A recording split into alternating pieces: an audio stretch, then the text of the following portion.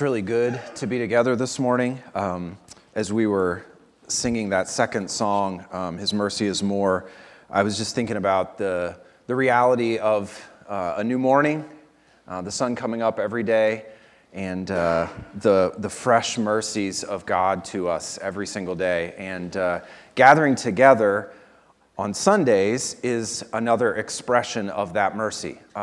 As we sing together, as we sit under God's Word together, as we see one another and smile and say hi, and we're reminded that there are other people who believe the same thing that I do, that are worshiping the same God that I do, that's an embodying of God's mercy to us.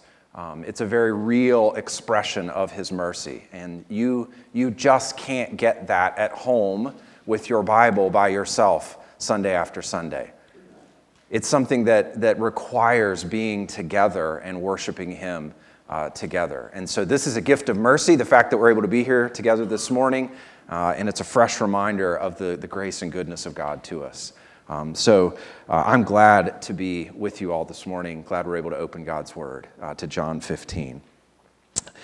Each person in here this morning you have a variety of types of relationships in your life. You may not often think about this, but there are different ways that you relate to people. You have friends. Some of you have children, grandchildren. Some of you have a spouse. You have coworkers. You have neighbors. If I handed you a list of the people that you know, you could write what sort of relationship it is you have with those people next to their name. This person's my neighbor, this person's my son, my daughter, whatever it may be. And it's important for you that even if you don't consciously think about it, that you understand what type of relationship you have with those people, because the type of relationship you have with them will determine how you act toward them, how you relate to them. There was a point in my relationship with Bethany in the year 2003, quite a while ago, where we had a define the relationship talk. We were sitting in a restaurant in Greenville, and we'd been talking on the phone a lot more and spending more time together, and we had a define the relationship talk where we moved from being just friends to a dating relationship, and then a few months after that, our relationship moved again to being engaged and then ultimately to being married. That's what happens in those sort of relationships. And it's important that you understand that with all the relationships that you have. It would be weird and uncomfortable if you treated a coworker like they were your child, if you related to them in the same way you relate to your children. Now, in our study of the Gospel of John, we're reading about Jesus' last night with His disciples before He's crucified. John chapter 13, all the way through John chapter 17, all takes place on this one night in a few hours of His life, the night before He's crucified.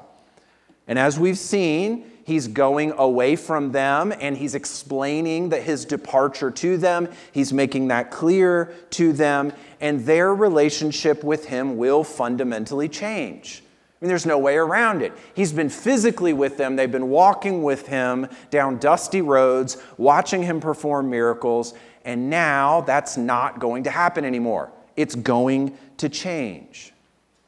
How is it going to change? Well, He's promised them several gifts that He's going to give them in His departure, and He said, I'm going to enable you to obey after I'm gone. But now, in chapter 15, with all of this preparation in 13 and 14, talking about going away, He's going to enable their obedience, all of that, now He's going to get to the nuts and bolts of what their relationship with Him should look like. This is sort of a define the relationship talk that He's giving with them in chapter 15. And in order to define the relationship for them, He's going to give them what I think is a beautiful metaphor, a beautiful word picture, an image that they can then hold on to and carry with them as they relate to Him after He physically departs from this world. The goal here is for this image or this picture that He's giving them to solidify what sort of interaction they will have with Him and what sort of relationship they will have with Him after He's gone. So John 15, We're going to look at verses 1 through 8 this week, and then the rest of this section in 9 through 17 we'll look at next week. But here's what we're going to see this morning. 2 vital features of our relationship to Christ. Again, this passage is for the disciples in the immediate context, but obviously it has massive implications for you and I as we're reading about what Jesus said and how he defined the relationship 2,000 plus years later. So 2 vital features. You need to understand these features of your ongoing relationship with the Lord Jesus Christ. And the first one of these is you've got to understand what it is that you have with him, the nature of your relationship with Christ. Look at verse 1. This is where he lays out this controlling metaphor, this controlling picture for them to carry with them in their relationship with him. I am the true vine, and my Father is the vine dresser. So, before we explain this, let me kind of put it in a little bit of context here. Over and over again in chapter 14 in the Gospel of John, earlier in the book, Jesus has talked repeatedly using language of saying, I am in my Father is in me, and you are in me. He always uses this language of close association, of union, in me, in you, right? Look at chapter 14 and verse 20 to remind you of this. In that day you will know that I am in my Father, and you in me, and I in you. So he's used this language over and over again, and honestly, as you read it, sometimes it can sort of go over our heads because it seems rather abstract. What are you getting at by saying I'm in you and you in me? Like, what does this look like? Well, now he uses a very concrete word picture, an image, to solidify this in our minds and to help us to visualize our relationship between Christ and ultimately with the Father as well. And that image is the vine and the vine dresser or the farmer. Now, this image that Jesus uses here, I hope, if you have been with us at all in our study of this gospel, I hope you will realize that Jesus does not just pull this image out of thin air. He's not looking at the grapes on the table or the wine that they're drinking that evening and suddenly thinking about a vine and a vine dresser. He's not pulling this image out of thin air. It comes from somewhere, and it comes from the Old Testament. This image, this picture of a vine and a vine dresser or a farmer, a vineyard owner, is used over and over and over again in the Old Testament. In the Old Testament, God the Father is the farmer, the vineyard owner, and Israel, the nation of Israel, is the vine or the vineyard. It kind of goes back and forth between the two. I'm going to show you a couple of passages because we could spend a lot of time this morning reading Old Testament texts that talk and use this image of the vineyard and the vineyard owner. One of the most familiar probably is Isaiah chapter 5. Let me sing for my beloved my love song concerning his vineyard. My beloved had a vineyard on a very fertile hill. He dug it and cleared it of stones and planted it with choice vines. He built a watchtower in the midst of it, hewed out a wine vat in it, and he looked for it to yield grapes, but it yielded wild grapes. And now, O inhabitants of Jerusalem and men of Judah, judge between me and my vineyard. What more was there to do for my vineyard that I have not done in it? When I looked for it to yield grapes, why did it yield wild grapes? And now I will tell you what I will do to my vineyard. I will remove its hedge, it shall be devoured. I will break down its wall, it shall be trampled down.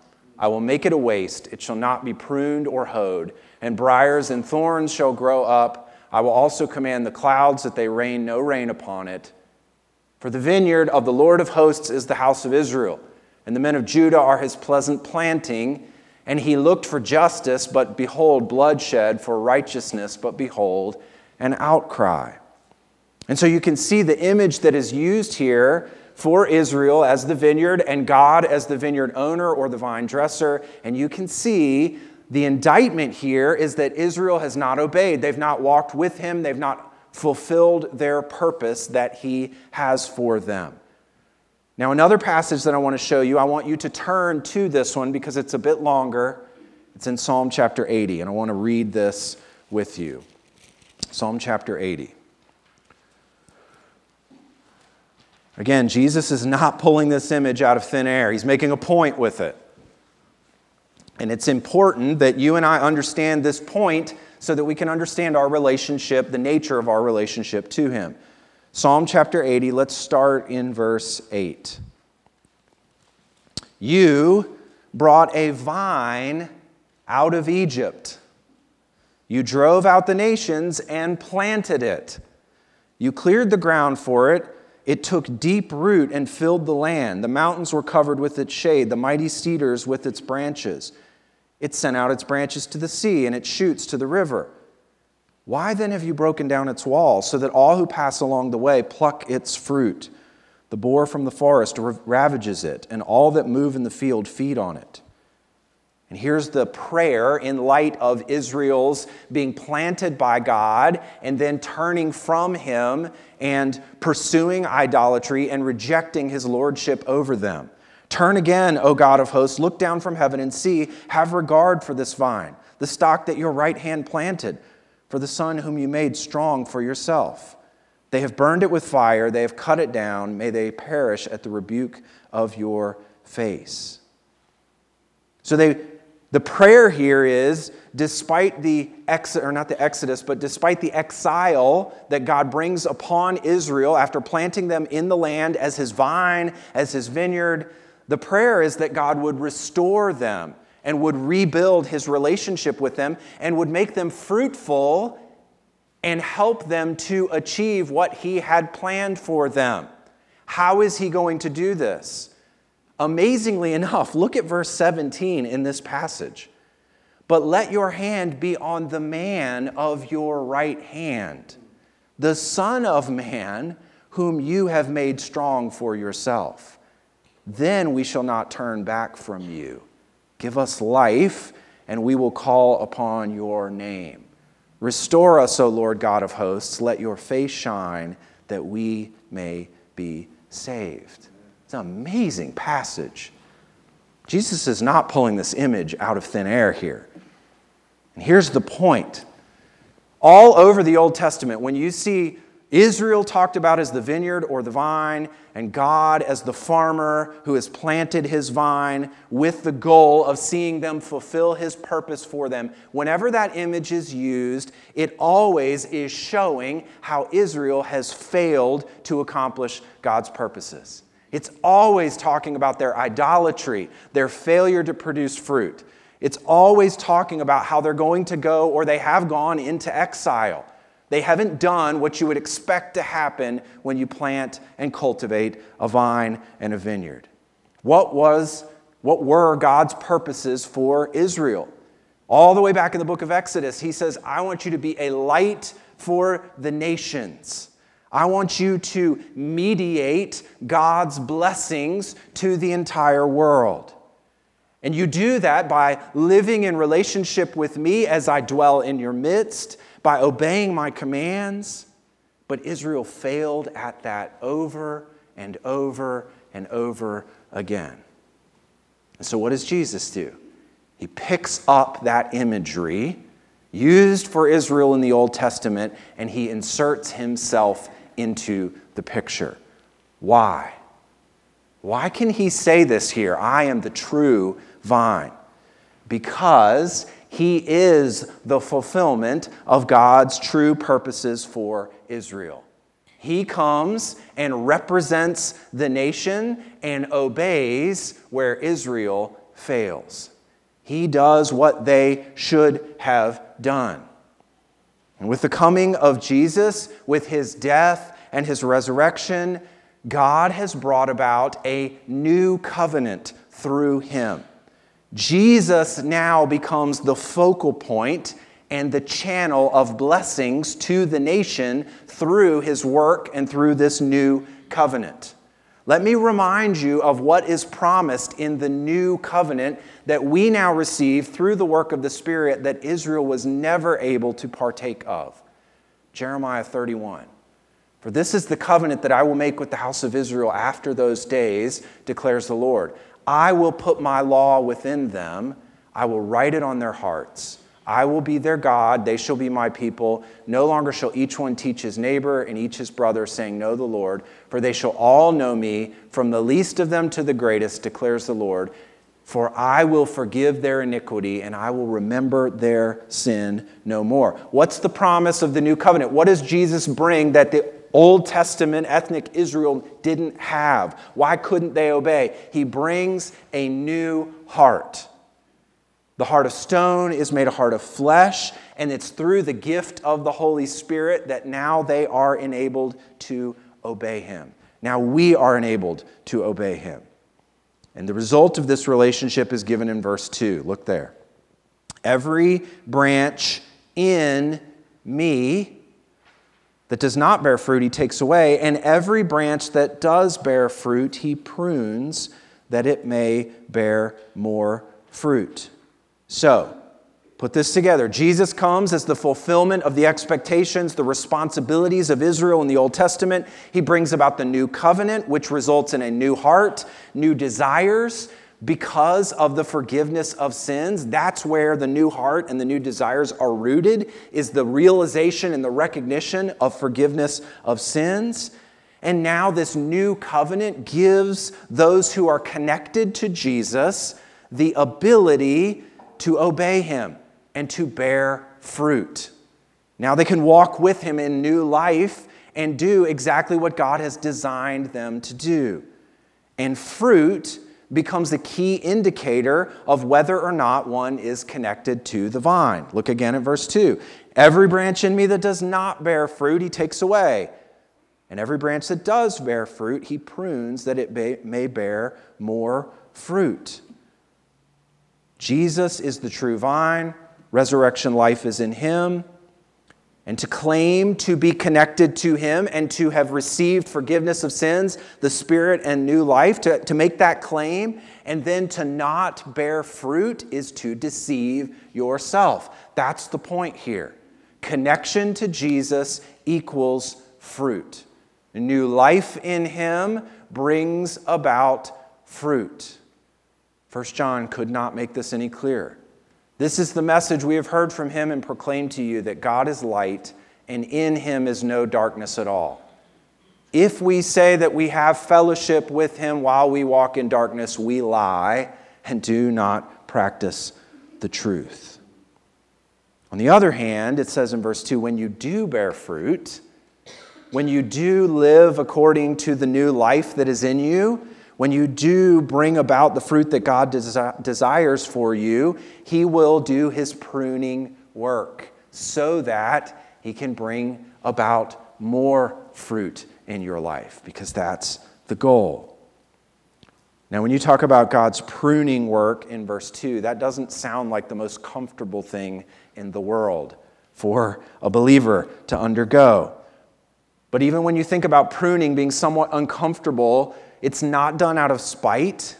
It's not done out of frustration. God's pruning work in your life is always done out of love and affection and a desire for you to produce more fruit. When you bear good fruit because you're connected to Christ, God will work on you by pruning the sin out of your life so that you can become even more fruitful and you can live according to the relationship that you now have in Christ. Now, what fits into this category of fruit? What are we talking about here when we talk about bearing fruit and being pruned so that you can bear more fruit? All sorts of things. Obviously, I think Paul gets the image of the fruit of the Spirit in Galatians chapter 5 from this passage. And so all of the virtues or the character qualities that he mentions, love, joy, peace, gentleness, goodness, faithfulness, all of those are what we're talking about when we talk about bearing fruit. Any sort of love and service motivated by your relationship to Christ, when you begin to reflect his patience and his grace toward others in your relationships, that's fruit. When you encounter a frustrating circumstance at work and you respond with kindness, all of those are examples of the fruit that pops up in your life because you're connected to Christ. Now, who can bear fruit like this? Who brings about this sort of fruit? Look at verse 3. Again, this is defining the nature of your relationship, of our relationship with Christ. So who is able to bear fruit? Verse 3, already you are clean because of the word that I have spoken to you. Those who are clean are those who can bear fruit. We've heard this language before. Back in chapter 13 and verse 10, when Jesus washes the feet of the disciples, here's what he says to them. Jesus said to him, "The one who has bathed does not need to wash except for his feet, but is completely clean. And you are clean, but not every one of you." The not every one of you is referring to Judas there. But the disciples are clean. Now, the word back in chapter 14 or chapter 15 here that's translated clean is very similar, interestingly enough, to the word prune in verse 2. And so the clean branch is the branch that has heard the word of Christ, the teaching about who he is given in this gospel, and has responded to that teaching in repentance and faith, and has been initially cleansed or pruned, forgiven of their sins, has received new life. That's who can now be pruned all the more and cleansed all the more through this process of sanctification to produce more and more fruit. And that was true of the disciples here. That's what he's saying. This defines their relationship with him. They are branches that are connected to the vine. They have been cleansed of their sins, and now they are in him, related to him. So what have we seen here of the nature of our relationship to Christ? He's the vine. He's the fulfillment of Israel's mission, the expectations for Israel, and life and fruit now do not come through an ethnic connection to Israel. It's not about, the covenant now is not about what you're born into. Jesus is now the focal point and the centerpiece of God's plans. He's where it happens now. He's the fulfillment of the promises. He's the pathway to true life. He, through his work, brings about cleansing and forgiveness of sins with the goal of growing fruit in those who are connected to him. That's the nature of our relationship to him. And if that's true, how do we respond to this? And that's the next vital feature of our relationship with Christ. We have the nature of our relationship. He's the vine, the fulfillment of the promises and the expectations, the one that brings about the new covenant that enables us to bear fruit and cleanses us from our sins. And now there is a necessary posture in our relationship. What do we do with this relationship that we have as the vine and the branches? Well, there's a way of handling ourselves and of relating to him that is now should be true of us. So let me explain it this way. We talked about the different types of relationships that you have earlier, the neighbors, the children, the coworkers. If you were to adopt a child sometime within the next couple of months, there would come a moment in time when that adoption becomes official, it's finalized, and the nature of your relationship with that child and that child's relationship with you now changes. It's totally different in that moment. And because that relationship has fundamentally changed, now there is a way of life that child has to get used to and to live into, right? Now they're a part of the family. And so now they relate to you differently. Now there's a confidence that is there. Now the way they act changes because of the change of status, the nature of the relationship. So let me say it this way. The status of the relationship determines the activity of the relationship. And that's what Jesus is getting at here in verses 4 through 8. He explains that the fundamental posture of you and I as a believer in Christ has to be what it is because he's the vine and we are cleansed and we are in him. Look at the very first part of verse 4. Here's our posture. Abide in me and I in you. Now, this is a command. There are only a couple of commands given in this passage, but this is a command to abide in him. The word abide has a number of synonyms for it. You can translate this to stay, to dwell, to remain. It's really a pretty common word. It's used all over the place. It talks about people staying in the same house. Jesus told his disciples, when you get to such and such a city, stay in the same house. It's used another place to talk about remaining on a ship or in a ship. So it's interesting here that you have this command that is given to the branches to remain in the vine. Now, obviously, we wouldn't normally put all of the responsibility on the branch to stay connected to the vine. And I think Jesus is understanding that and defining the nature of the relationship and our posture in it when he gives us the second part of this, abide in me and I in you. There's a mutual connection and relationship that is here that determines our posture. So what's he saying here? Stay, remain, dwell in this relationship. I think what he's getting at here is he's saying, I want you to recognize this relationship that you now have with me, and I want you to continually cultivate it. I want you to go back to it. See it anew every single day. Recognize that you are in me and connected to me, and build your life on that connection. The reality of the word picture of a vine and the branch that is connected to it is really quite simple. Let's not make this any more abstract than it really is. Look at the rest of verse 4 and verse 5. I mean, this is pretty basic, right?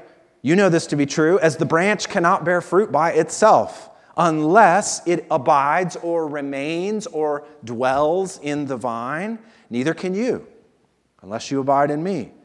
I am the vine, you are the branches. Whoever abides in me and I in him, he it is that bears much fruit. For apart from me, you can do nothing. I mean, if you have a grapevine and one of the branches gets broken off in a windstorm, or you tear that branch off and break it by hand, it will not grow grapes. Pretty straightforward. Why? Why won't it grow anything? It's no longer connected to the source of life and nourishment that it needs. It's not receiving the nutrients that it needs in order to grow fruit. It is the same way with the disciple of Jesus. We cannot grow fruit apart from Christ. Now, what does this actually look like? We'll get into this more next week as we go through verses 9 through 16. We'll talk about the how to abide in him. But I think this quote is helpful in helping us to understand what this looks like. This spiritual relationship, the relationship that is objectively there, that is a spiritual relationship, must be nurtured if Jesus' followers are to remain connected to their exalted Lord. And so in this quote, there's a couple things happening. First of all, part of staying connected is recognizing the relationship you have with Christ is a spiritual relationship. And then, I think you need to understand how this works in the New Testament so often. I was talking about this with the youth group kids this morning. This is a fundamental feature of how to understand sanctification in the New Testament and the way the Bible teaches us to grow and to abide in Christ, okay? You've got commands to obey, yes, but anytime you have a command to obey, you have been told in that passage or close by what Christ has already done. And so you've got these statements of reality, of the way things are, of the work of Christ, and then coming off of those, you have commands to obey. If you just list out all the commands and say, okay, now obey those, that is an incredibly disheartening thing to do. But if you look at the commands and then you say, yeah, but here's the nature of the relationship. Here's the forgiveness of sins. Here's Christ's love for you. Now you can Be motivated to live into those commands. And I think that's what this is talking about. Recognize the spiritual relationship you have with Christ, and then nurture that relationship by going back to it and reminding yourself of it, and that will work itself out in fruit in your life. Staying connected to Him and understanding that relationship is how you draw life and nutrients and spiritual strength from Him for fruit. So, how do we nurture this relationship with Him? It's like almost any other relationship: time and attention. How do you grow closer to your kids? Time, attention, interaction, communication. I think all of those are the types of actions that Jesus is getting at here when He says to abide in Him. Stay in the reality of the nature of the relationship. Remember who you are in Christ. Earlier this year, I read this short little book by this pastor. I think he's a British pastor named Rico Tice, which is a great name, by the way. It's a very strong name. In this book, Rico was talking about some daily rhythms that he has in order to abide in Christ. And one of the things he does is he has a personal catechism that he goes through every morning. It's only 4 questions long, and he gives these 4 questions, rehearses them, and then gives his answers that he's written out to these questions. And he reads and prays through these very quickly every single morning. And what this does for him is it reaffirms the reality of this relationship. Right? He's connecting his mind and his heart to the vine every single day. I'm not going to read you all that he wrote for his personal catechism, although it's not that long, but I do want to read you a couple of these questions and answers. The first one: Rico, how does God feel about you?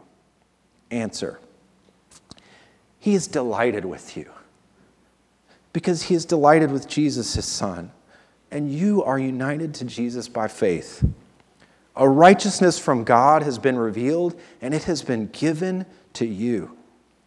You are a sinner, and you are justified.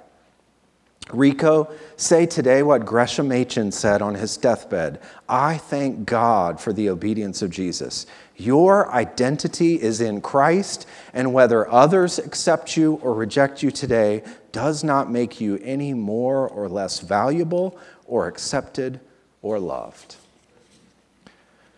Rico, why is today a great day? Answer: because today is the day that God has planned for you. And if God says it's good, then it's good. Whatever God brings into your day, the things you choose and the things you definitely wouldn't, He will work in them for your good. And your good is to become more like Jesus. So today, one way or another, whether you see it or not, you're going to grow to be more like your Savior. That's a great day. Now, this isn't the only way to remain in the reality of what Christ has done. There are lots of other ways to cultivate this relationship with Him, but this is a good way. Go back to some basic truths every single morning and pray through them and remind yourself of who you are in Christ. Now, our second point here on the screen is that there's a necessity to our posture in our relationship with Christ. Why is this necessary, right? We've talked about the posture: abide in Him. You can't bear fruit without Him, without staying connected to Him. Why is this necessary? And that's what's explained to us in verses 6 through 8. There are 3 reasons why this is necessary. And there's one in each verse, and we'll go through them quite quickly here, all right? First, in verse 6, if anyone does not abide in me, he is thrown away like a branch and withers, and the branches are gathered, thrown into the fire, and burned. It's necessary to abide in Him and to bear fruit because of the reality of judgment. This is a real thing, that those who are not connected to the vine will one day experience and enter into judgment. Fire is often used in Scripture as a symbol of God's judgment. Now, this verse is not saying that you can get saved, be connected to the vine, and lose your salvation because you fail to abide in Christ. That's not what this verse is saying. But there are people, and the last day will reveal this, who will go into the judgment very confident in their works and their abilities and what they've done. There are people who claim to follow Christ, who attend churches, who maybe are even involved in churches. They have Christian friends, and yet they were never truly connected to the vine. And so they wither, and they don't produce fruit. And when that happens, their end is judgment because they never actually had Jesus Christ. And so there's a necessity to abiding in the vine because it proves, as we'll see later, the reality of your salvation. Second, in verse 7, if you abide in me and my words abide in you, ask whatever you wish and it will be done for you.